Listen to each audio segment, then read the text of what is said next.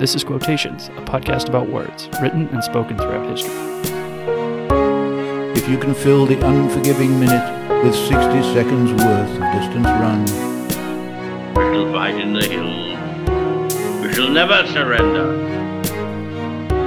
No matter where you're from, your dreams are valid. The pale blue dot, the only home we've ever known. Hello and welcome to Quotations. I'm Matthew Monroe. Here's today's quote. Quote, "Humility is not a virtue propitious to the artist. It is often pride, emulation, avarice, malice, all the odious qualities, which drive a man to complete, elaborate, refine, destroy, renew his work until he has made something that gratifies his pride and envy and greed. And in doing so, he enriches the world more than the generous and good, though he may lose his own soul in the process. That is the paradox of artistic achievement." End quote. Those are the words of Evelyn Waugh, born October 28, 1903 in London, England, by the name Arthur Evelyn St. John Waugh. He died April 10, 1966 in Somerset, England. Though he was known and went by Evelyn essentially his entire life. His father's name was Arthur, so perhaps this was meant to avoid any confusion. Waugh was an author and journalist, and served in the British Royal Marines and Royal Horse Guards during World War II. And as a journalist, he reported directly from war zones prior to his service. This included modern-day Ethiopia, formerly known as Abyssinia, when Italy invaded there in 1935. And all of these experiences contributed significantly to his writings, and, as all of our experiences do, to his worldview, which was quite conservative in nature. Waugh was a converted Catholic later in life and was heavily concerned throughout his life that the world was degrading before his very eyes, perhaps irrevocably as a result of both church reform, the welfare state, and societal departures from traditional ways, classic conservative ideas. And he held some distasteful positions on both anti-Semitism and on social hierarchy, essentially that the poor deserve to be poor, more importantly the rich deserve to be rich, and that stratification was necessary for the functioning of society. And, as usual, I like to point these out when I can, not to disqualify his words, but to paint an accurate picture of him as both a speaker and a writer. Waugh attended Oxford, and, though due to a loss of scholarship, did not graduate with a degree there, and this certainly did not stop him from writing prolifically throughout his life, including numerous essays, reviews, news articles, and at least 18 novels. He was married twice, and he was a father to 7 children as well. Now that said, now that you know a little bit about the man, let me set the stage for the quote for you. It's a little bit confusing. The quote comes from a book review penned by Waugh in 1961. Remember, he died in 1966, so this is about 5 years before his death. The book that he is reviewing is a biography by the author Gary Willis called Chesterton, Man and Mask, published that very same year.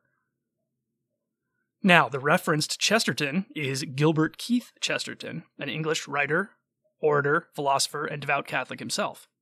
He had died in 1936, 25 years before Willis's biography and Waugh's subsequent review of that biography. So if you're following, we have a review of a biography written by an author about another author. Gripping stuff, I know. Stay with me. Chesterton wrote a lot, and I mean a lot. He published dozens of books in his life, and Willis, for the biography, seems to have read every single one of them. And that's serious devotion, considering how much the man put pen to paper. Waugh's review of the biography is mixed, with criticisms leveled for applying doctoral research standards to the many and varied works of an author, and using too many lecture room jargon words for Waugh's tastes. Those are his criticisms of Willis. However, simultaneously, it offers praise for sticking to the facts of the reading rather than speculations about the man, Chesterton. In short, it's kind of a neutral review, I suppose, if you take it in aggregate. But Waugh does point out that Chesterton may have written too much, and that his quality of work may not have been the highest as a result. He attributes this to the financial need to overproduce, or financial need driving him to overproduce at a lower quality. And this makes sense on its face, as a writer only earns when their works are bought and read. So it could very well be that in order to keep food on the table and take care of his family and provide for himself, he indeed did need to continue to produce, even if it wasn't the highest quality writing that an author is capable of. So Waugh acknowledges Chesterton's shortcomings, his often muddled thoughts, a result of the quality control process maybe not being what it should be, and his disparate nuggets of wisdom woven together sometimes clumsily. Right? All of those things he calls out in the review. Of course, in the early 20th century language that nobody uses today, but if you read it, and I have, it is indeed a mixed bag. And then, towards the end of the review, he delivers today's quote, which I'm going to read for you again. He says, quote, "Humility is not a virtue propitious to the artist. It is often pride, emulation, avarice, malice, all the odious qualities, which drive a man to complete, elaborate, refine, destroy, renew his work until he has made something that gratifies his pride and envy and greed. And in doing so, he enriches the world more than the generous and good, though he may lose his own soul in the process. That is the paradox of artistic achievement." End quote. So why does Waugh add this to a book review, of all things? Well, for one thing, he's painting a picture of imperfection that results, occasionally, in something outstanding. In this case, Waugh has just applauded Chesterton's The Everlasting Man. It's another book that Chesterton wrote, which he calls a, quote, really great popular book of the century, end quote. And notes that in it, all Chesterton's random thoughts that he accuses him of in other places are, quote, concentrated and refined, end quote.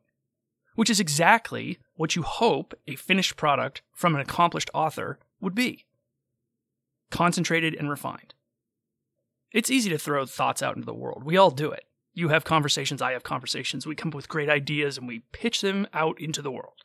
Are they the most refined and the most perfected versions of those thoughts and ideas? Absolutely not. And we've talked about that before, that it's worth spending the time to think through some of the things that pop into our minds before they pop out of our mouths, because they're often not as refined as we might like them to be. So Waugh has just praised Chesterton's The Everlasting Man as this great work, a book of the century, he calls it. In essence, what Waugh is saying with this quote is something that we've discussed at length here, and that is the old Seneca line, which I've quoted before, when Seneca says, quote, "I shall never be ashamed of citing a bad author if the line is good," end quote.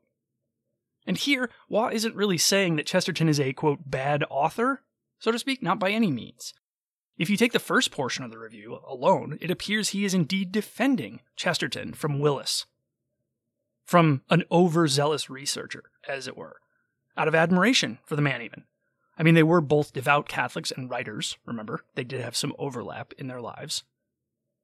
Waugh being relatively young, Chesterton being in the later portions of his life, but certainly Waugh would have known of Chesterton at the time. But what Waugh is saying here is that Chesterton is indeed imperfect. He muddles thoughts and doesn't complete them, he meanders, and sometimes he misses the mark. And he may have done much of that out of some desire to be the greatest or most prolific writer of his time, or even just to make enough money to enjoy a wealthy quality of life. Clearly, Waugh is a bit of an idealist here and sees this as very black and white in the arena of writing. Authors should be perfect, they should be refined, their thoughts and musings should be tidy and focused. Biographers should be thorough, but not overly so, and write plainly enough for the average reader. I think I'm putting words in Waugh's mouth here, but I think those would be his critique of Willis as a biographer. So, while Waugh's standards may not be universally applicable or even fair sometimes, whatever motivates someone to do something that is ultimately good for the world, in this case, Chesterton's The Everlasting Man, even if those motivators aren't great or admirable. Thus, even though Chesterton may have been less than ideal in his writings and reasons, his works can still be great. And I've said this 100 times before here on the podcast. Just because someone is imperfect, just because somebody shares different views than you or I, doesn't mean that they can't speak or write amazing words that are worth reading or listening to. And Waugh goes a step further, even than that, to say that his and others' contributions may actually be greater than they could have ever achieved with noble intentions. More on that in a moment. And this holds up, if you think about it. There are many cases of this throughout history. As I was thinking through and jotting down notes for this episode, I was trying to think of a good example of this, but perhaps the most notable in my mind, and this is a tough one, is the horrific experiments carried out on prisoners by Nazi doctors in concentration camps. Now, I know that's a big leap, but stay with me here for a moment.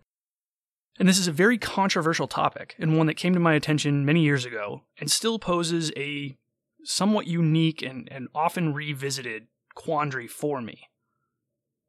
So bear with me as I kind of muddle through this myself. So here's the situation. It's World War II. The Nazis are rounding up Jews and other undesirables in their minds and putting them into these concentration camps. There, at the hands of Nazi doctors, horrific experiments are conducted on these prisoners. Individuals had limbs and whole bodies frozen. They were poisoned. They were subjected to extreme pressures and temperatures, all obviously without any kind of consent. Nothing that would pass an ethics review board today. And these were truly horrible acts carried out by horrible people with the absolute worst of intentions. That said, they were also meticulously scientific in their documentation, thus leading to an absolute treasure trove of recovered data after the war. So the moral quandary here, of course, is whether scientists should use this data for learning and information, given its gruesome and cruel origins. I don't know, what do you think? Your mind may immediately jump to one conclusion or another, but I'm curious, take a moment and think about it. Should scientists following World War II use this data from human, essentially torture subjects, or should it be discarded? And this is precisely what Waugh is referencing in the quote. You may not see it at first, but it's there. These doctors didn't have any kind or good or noble intentions at all in their work. They were, for all intents and purposes, torturing other human beings for their own benefit. Now, of course, it helped that they didn't consider them human beings, so there's that piece. But what we, modern science and society, can learn from these experiments is immense and completely irreplaceable. You cannot and should not ever want to replicate these types of experiments, but they tell us a lot about the edges of human endurance and the things that the human body can withstand. But it's the fruit of a poisoned tree, to steal a legal phrase. That said, to the best of my knowledge, regardless of where you or I fall on this topic, the scientific community has deemed it acceptable to use this data, if for no other reason than to make the meaningless deaths of its victims mean something more than just Nazi data that got tossed in the garbage. And yes, I understand that's a dark example and hardly comparable to a critique of a biography of a writer, but it serves to illustrate the point that even imperfect specimens can create beauty. So too with us. And, as I said, we're back to making great contributions even without noble intent. This is not, and I'm sure Waugh would agree, a blanket excuse to have pride, emulation, avarice, and malice be our guiding light, because we may just make something amazing, but rather to say that the circles on the Venn diagram of selfish, narcissistic, malevolent people and those that create amazing contributions to the world do indeed overlap, at times. Thus, my takeaway is to look for those contributions, even from those whom I disagree or disapprove. They are probably, almost certainly there, in spite of the person or their intentions. And in that way, I can humanize even the worst of humanity. And that, I'd argue, is a good thing to do. Until next time, I'm Matthew Monroe, this is Quotations, and thank you for listening. If you've enjoyed this episode and would like to hear more, please subscribe in your favorite podcast app, or visit me at quotationspod.com to download and listen. Please also take a moment to recommend the podcast to a friend. That's a huge help. You can tweet at me at quotationspod, send me an email to quotationspod@gmail.com, find me on Instagram at quotationspod, or join the conversation on Facebook at quotationspod. I look forward to hearing from you, welcome your feedback, and thanks as always for listening.